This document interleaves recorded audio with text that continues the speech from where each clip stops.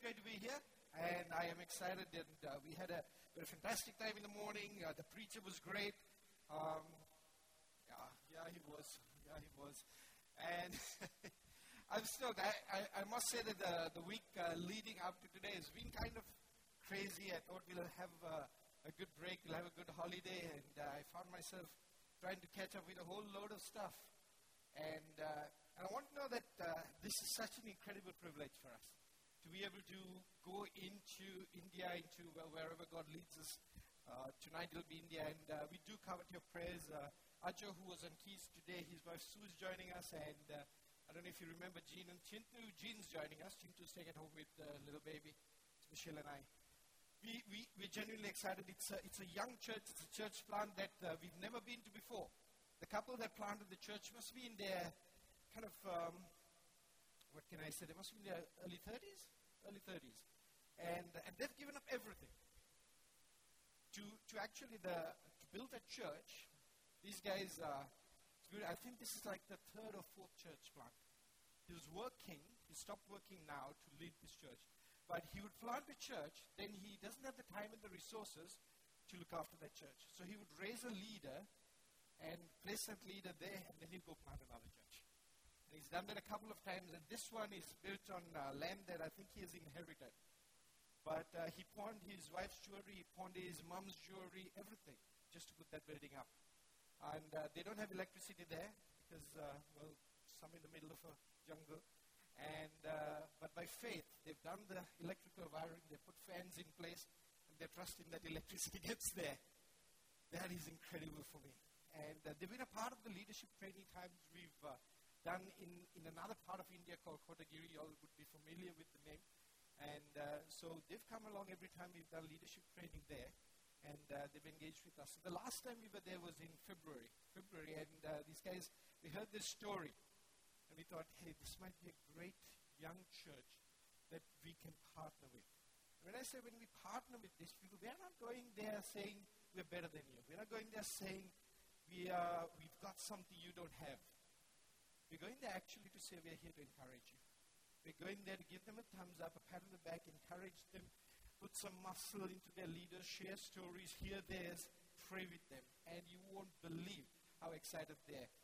I was speaking to them last week, and he says, for the last 3 or 4 weeks, every Friday, every Tuesday, they've been fasting and praying for us to get there.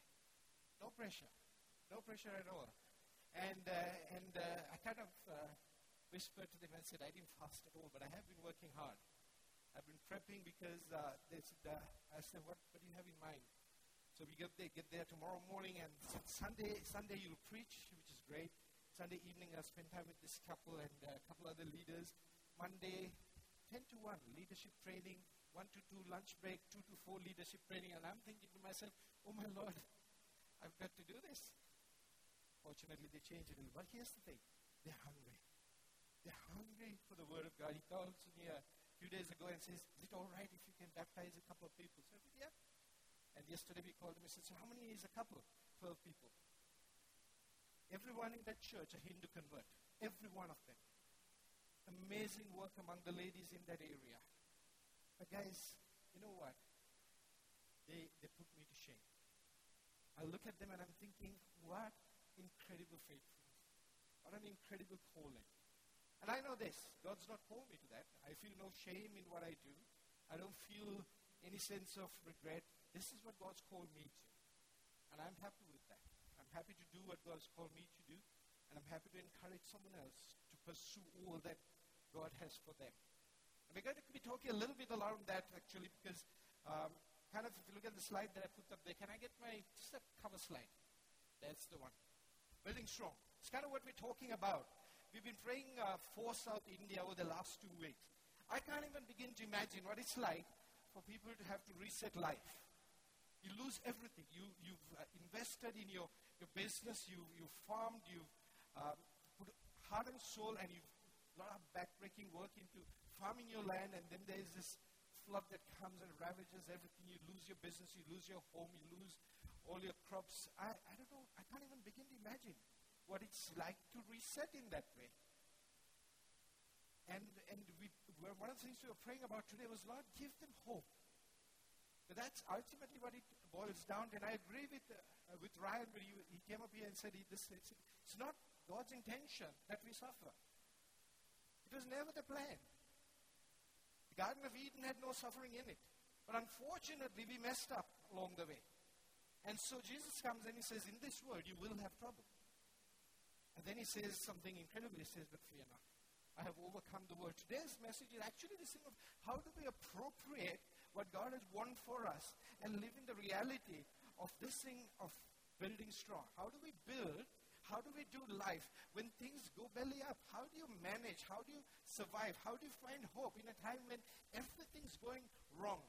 There was a time, fortunately for me, our home back in Sri Lanka was kind of built on a slightly higher place, and we had a flood much like the one that's kind of ravaging Kerala right now.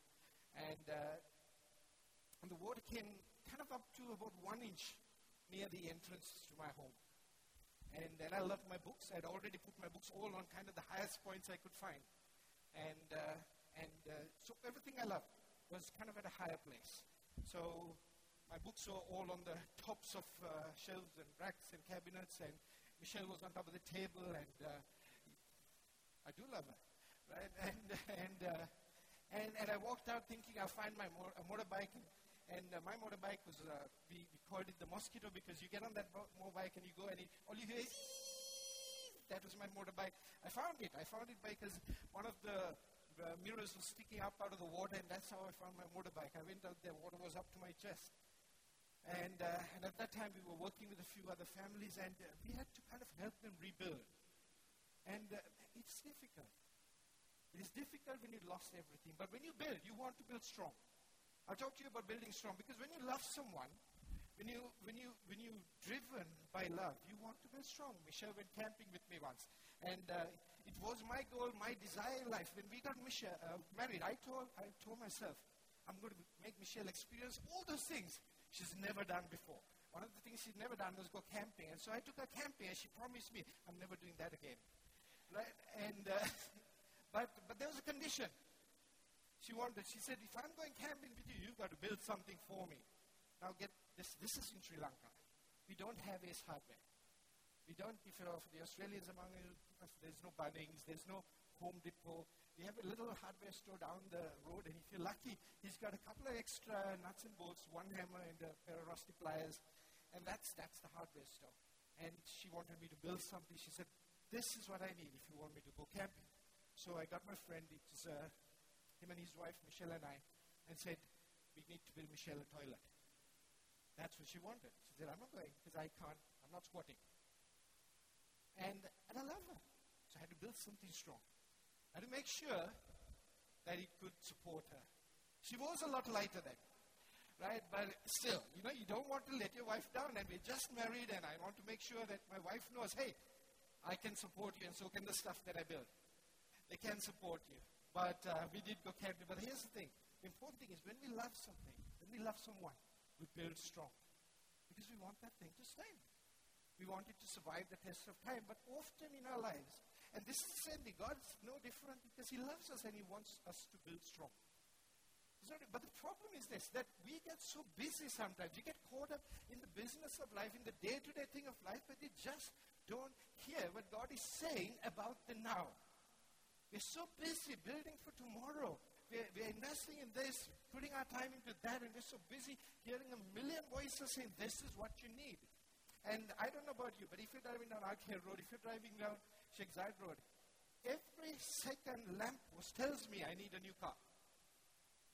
And it tells me, like, if you got this car, right, you know what? You get 2 years interest-free, whatever, insurance-free, and all that kind of thing. Because it tells me I need that car. I love my car. My car is 9 years old. I love it. And someone came to me recently and said, why didn't you buy a new car? I said, why? I love my car. Nobody cars old. No, I love my car. Why do you love your car? It's my car. It's not owned by the bank. It's paid off. But the thing is that we pursue those things, right, because we think that these are the things that will make us happy. And in that busyness, we forget that God has something else sometimes for us. And the worst thing that can happen in life is for us to miss that. And often enough, Scripture is not complicated, folks. God is not complicated. We cannot understand all of who he is.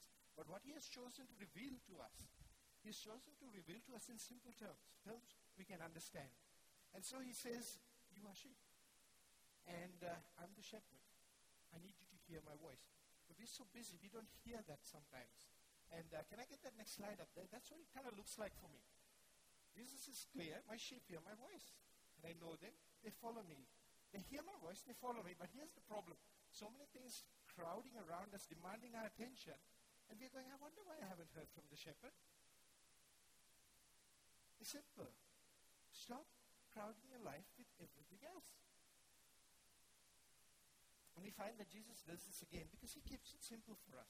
We find that a similar illustration is given to us by Jesus in the Gospel of Matthew, which is kind of where I'm placing it. In the Gospel of Matthew, we find this point in time where Jesus has kind of shared for a long time. He's talked for a long time. Believe me, my sermon is short. I promise you I'll be done in the next 20 minutes, at least. Also, more or less. Close, right? But Jesus had been, if you look at chapter 5 of Matthew onwards, right, that's a long sermon. And they didn't have an air-conditioned place. It was just on the side of a mountain somewhere. It wasn't air-conditioned. It couldn't have been very comfortable. And I can guarantee you these were not the seats they sat on. And they sat and listened to Jesus, and they listened to him. And he talked, and he taught, and he preached, and he sermonized. He was a great, skilled orator, and he spoke in terms that they could understand. He spoke about life, the day-to-day things of life, the realities of life. And I kind of went through that. I kind of speed read through those two chapters, and I found that these are some things. These are my words that he talked about. He talked about attitudes. Let me go there. He talked about attitudes. He talked about influence, ours. He spoke of law. He spoke of emotions and the things that drive us. He spoke of divorce, integrity, revenge, humility, forgiveness. He spoke of generosity, prayers. That's a long sermon, which kind of explains that guy's expression. And after doing all of this, after teaching on these key areas of life, he comes towards the end of his sermon. He's coming towards the end of his teaching, and then he says, listen guys, I've kind of finished preaching. Let me land it like this. This is the big thing I want you to take away from this. You've been listening to me for a long time. You've been paying attention. Well done. But here's what I want to say to you now. And then we pick up that story from Matthew chapter 7. This is what he says to them. After doing all this teaching, everyone then who hears these words of mine and does them will be like a wise man who built his house on the rock. And the rain fell, and the floods came, and the winds blew and beat on that house, but it did not fall, because it had been founded on the rock. And everyone who hears these words of mine and does not do them will be like a foolish man who built his house on the sand. The rain fell, the floods came, and the winds blew and beat against that house, and it fell, and great was the fall of it.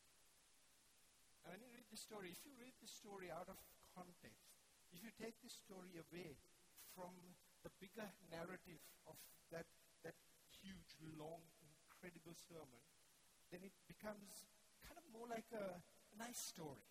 It's kind of like Aesop's fables. It's kind of good versus evil, or wisdom versus foolishness, or hey, use better materials than the next guy, or be a little wise in how you do what you do. It does that kind of thing.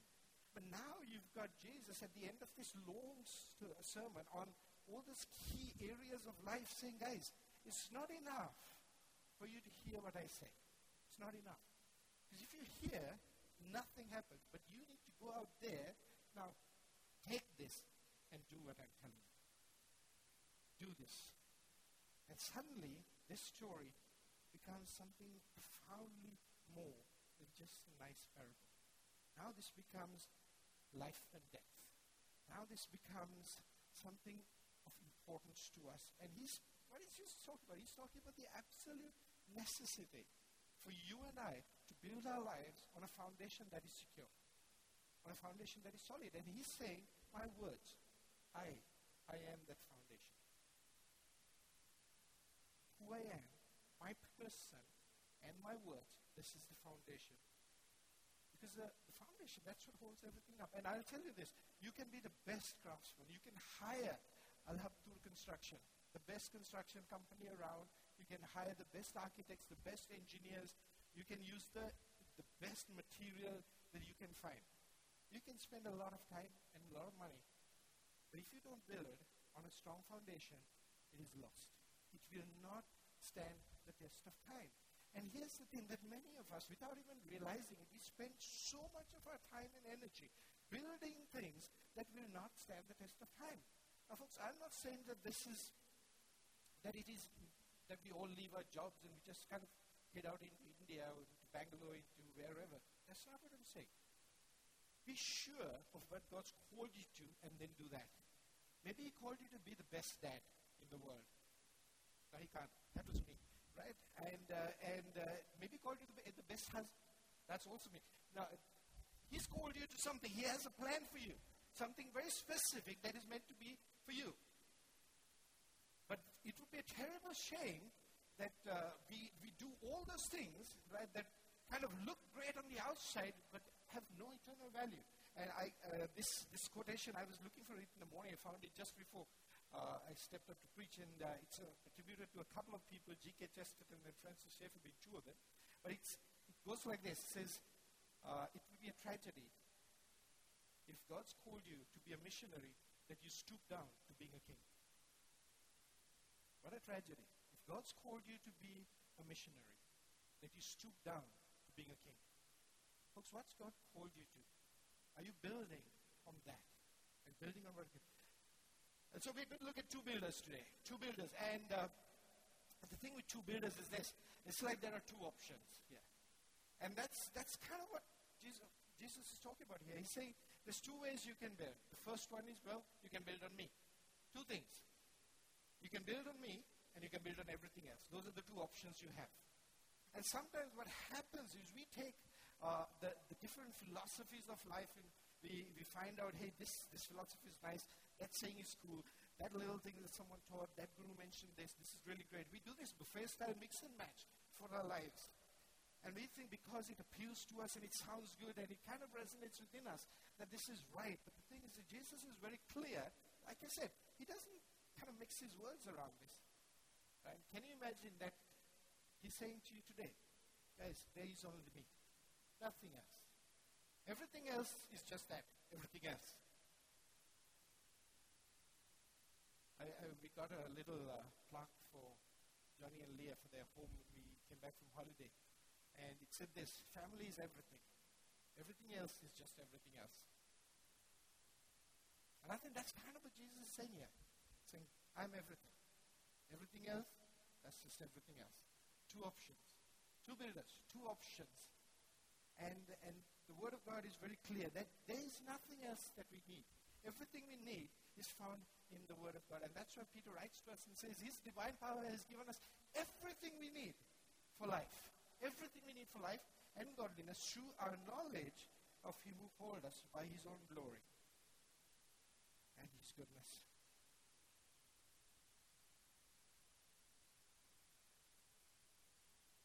Everything we need to navigate through life is found in Jesus. I can tell you this. Let's assume that you win some kind of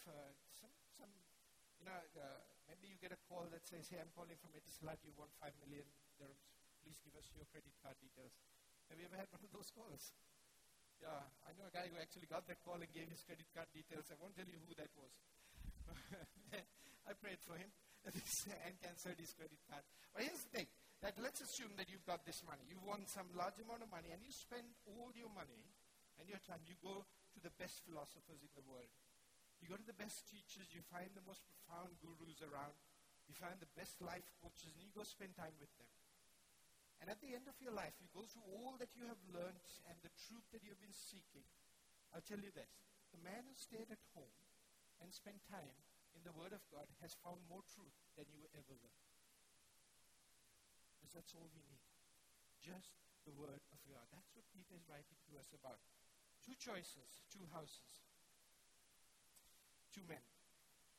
Then they're looking at the two houses. Now here's the thing. There's nothing in Scripture to indicate that the one house was inferior in material to the other. Nothing. Just says two men built.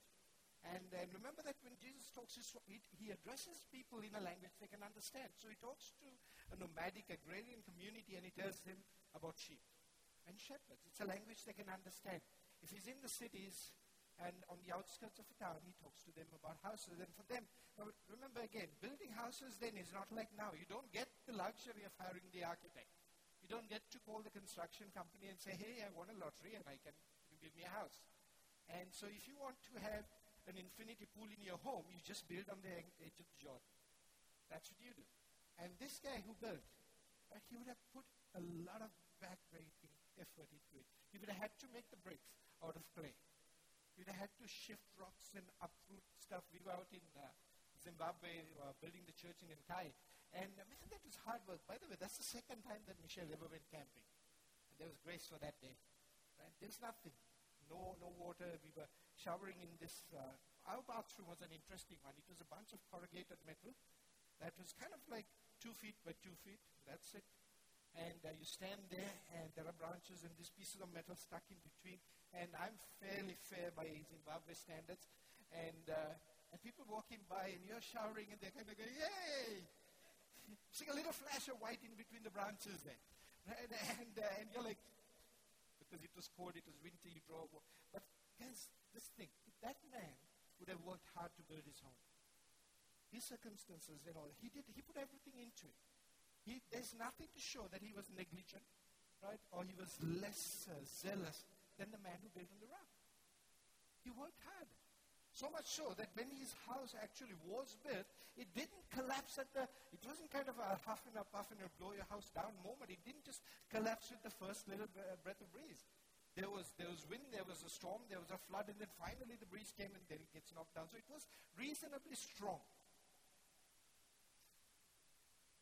And it might appear that I can build. Folks, we sometimes build our lives around, I don't know what, whether it is our bank balance, whether it is our investments, our homes. These are not bad things in and of themselves. We build our lives around our children. We live vicariously through them, and we measure our success by theirs. If they're successful, well, then I've been successful. But God says, no, I need you to build on me. I am the priority. I am the one that you need to build on. However impressive our buildings are, they will not withstand the test of time unless the foundation is Jesus himself. Because he's not talking about housing, he's not talking about architecture, he's not talking about construction, he's talking about our lives. These houses, these two houses represent our lives. And he's saying, build on me. Your life must be founded on me. Can you imagine this? We were praying for the people out in Kell, and one of the things we were praying was, Lord, bring hope. Bring hope. And the only way that you can lose everything, we had this, Michelle and I spent some time after the tsunami hit Sri Lanka. We worked for a month in a village called Paralia. There was a train passing by when if you've heard this story, bear with me. But when that tsunami hit and that train, everyone on board lost their lives. The entire village was wiped out. We were there ministering to them. One of the people that we ministered to was a fisherman. He had lost his wife, and he had 3 girls, twins and another older girl. Other than one of the twins, he lost the other 2 and his wife, and his entire livelihood gone. And he came there and he goes, I have nothing to live for. And because there was no Jesus in his life, we're trying to minister to him, and we had to tell him, listen, you have one more girl, you have to live for her. Can you imagine the sense of hopelessness when you've lost everything? Can you imagine what the people of South India are going through right now? That sense of hopelessness, that sense of, can you imagine what it's like to sit on a roof? I saw this picture of a man sitting on the roof of his home. The water is right up to the roof. And you're watching everything. You can do nothing. The force of water is so great. That's that sense of helplessness. But you cannot live with a sense of hopelessness. And the only way that we find hope in times of difficulty, in times of trouble, is when our lives are rooted in, built on a foundation, anchored on the very person and the work and the words of Jesus. That's the only way we survive the storms of life. Francis Chan says this, our greatest fear, one before my dear, thank you. Our greatest fear should not be of failure, but of succeeding at things in life that don't really matter. Reminded me of a story that I heard of a man who thought to himself, well, maybe I can take it with me when I die. And so he says, when I die, would you convert all my assets into gold bars and put it in the coffin with me? Right? And it's only a story. This is not scripture. This is not theology. So I'm just kind of putting it out there, saying, don't quote me and say, this gospel is weird. Right? But so pretend that this is true. And he comes up to heaven and he stands there, and the gatekeeper, Peter himself, is standing there and says, okay, what do you got in suitcases? And this guy goes, yeah, they told me I can't bring it, but I did. They said, what do you got in there? He opens it and he says, I've got gold bars. And Peter goes, what? You brought pavement? Our streets are lined with gold. You brought pavement, buddy. It means nothing here. What are you building on?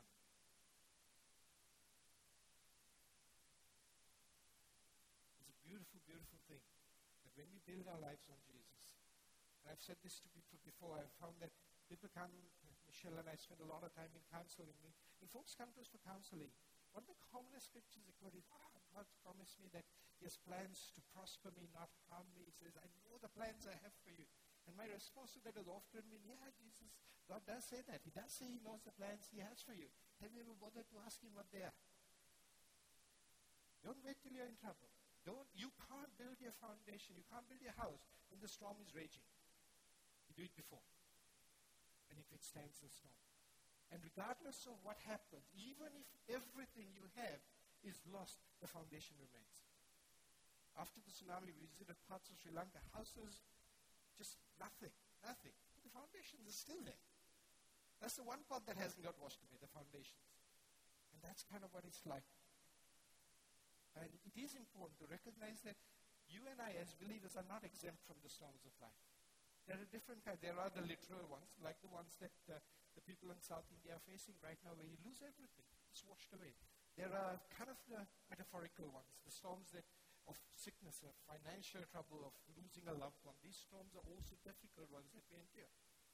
And the only way we are sustained through that is when we build on that foundation of Jesus. And I'll tell you this, your foundations will be tested. Jesus is clear on that. He says, in this world, you will have trouble. You will. This is not a gentle, hey, you know what, things might happen, things might not. He says, you will have trouble. But then the promise that comes along with it, but fear not, I have overcome the world. We're not exempt. But the times of trouble that come our way and how we face them determines how we have been building. Your building, when we look at it, we can say, yeah, built on a strong foundation, or not so much. Folks, it's never too late. Start building now. Don't wait for tomorrow. Because I'll tell you what, have you noticed those people who don't ever seem to have a storm in life? I don't know if you know them. I have a few like that. They're like, everything seems to be going great. The job is great. Their kids are doing great. They're acing their studies. They're doing great in the academics. They're amazing in the field of sports. Their business is thriving. And he's got this trophy wife. And I've got one too. And just saying, love, just saying. Right? And they're out at every social event. You see them in the newspapers. You see them every time you look at Facebook. They're there. Someone tweets. What do you people do? Tweet, whatever. Some tweets, right? But something happens and they're there. Those are the ones that never seem to have some storm, but there's a storm coming. There's one coming. If not in this life, folks, there's a storm coming in the next. You can be sure of that, and this is what the scripture says about it. Isaiah writes about it, and I found the message version of it, which I really like. Here's how it goes. But the master, God has something to say to this. Watch closely. I'm laying a foundation in Zion. A solid granite foundation, squared and true. And this is the meaning of the stone. A trusting life won't topple. I'll make justice the measuring stick and righteousness the plumb line for the building. A hailstorm will knock down the shanty town of lies, and a flash flood will wash out the rubble. Wow. There's a storm coming, folks. Batten down the hatches. Get ready for it. I'm telling you now, while we've got the time, let's build strong. Let's build right. How did the wise man differ from the foolish one? Nothing. No way, except one. And that was the most important one, that he built on a strong foundation. In every other respect, there doesn't appear to be any different. Both men equally diligent, equally zealous, both men desiring to do something right, to build something. that they hope will be a legacy, to build their lives around something that they hope will last. Both men. One difference. One difference. That's the only one. And the key to this is found in how Jesus describes that man. And here's what he says. Everyone then who hears and does. Hears, does. Remember what I said at the start? Scripture is actually quite easy. We tend to overcomplicate it sometimes. Jesus is clear, gives us an illustration that he's talked about important things in those first two chapters from 5 to 7. And then he lands with this, he's saying, well, now I've said a lot, I've talked a lot, I've preached a lot, now do. Now do. James warns us that to not do after hearing is a form of self-deception. Here's what he says. He says this, but be doers of the word and not hearers only, deceiving yourselves. For if anyone is a hearer of the word and not a doer, he is like a man who looks intently at his natural face in a mirror, for he looks at himself and goes away and at once forgets what he was like. But the one who looks into the perfect law, the law of liberty, and perseveres, being no hearer who forgets, but a doer who acts, he will be blessed in his doing. Johnny, where are you, buddy? Can I get you and maybe Arjo up here? And I just want to close with a couple of promises that I'm trusting. They've held me in good stead when things have been a little tough. They've pointed me to God. Because if our lives are built on Him, if God becomes the anchor of our lives, if Jesus is the anchor of our lives, and His Word becomes that thing that we build on, there's a promise here. And here's what He says. My sheep hear my voice, and I know them, and they follow me. I give them eternal life, and they will never perish. No one will snatch them out of my hand. My Father, who's given them to me, is greater than all. We sing the song, don't we? He's greater. But here's where it comes from. No one is able to snatch them out of my Father's hand. I and the Father are one. And then he goes on in Romans chapter 8. He says this, for I'm sure that neither death nor life, nor angels, nor rulers, nor things present, nor things to come, nor powers, nor height, nor depth, nor anything else in all creation will be able to separate us from the love of God in Christ Jesus, our Lord. Folks, the key thing to remember is this. If you build strong, when the storms of life come, you need to remember that it's not whether you can hold on to Him or not that matters. When the storms of life come, what matters is whether He holds on to you. And if you build strong, He's holding you. Do you mind standing there? I'm going to ask you this question, what kind of build are you today? Paul writes to the Corinthian church and he says this, no one can lay a foundation other than that which is laid, which is Jesus Christ. He is the foundation of the church. But is He your foundation?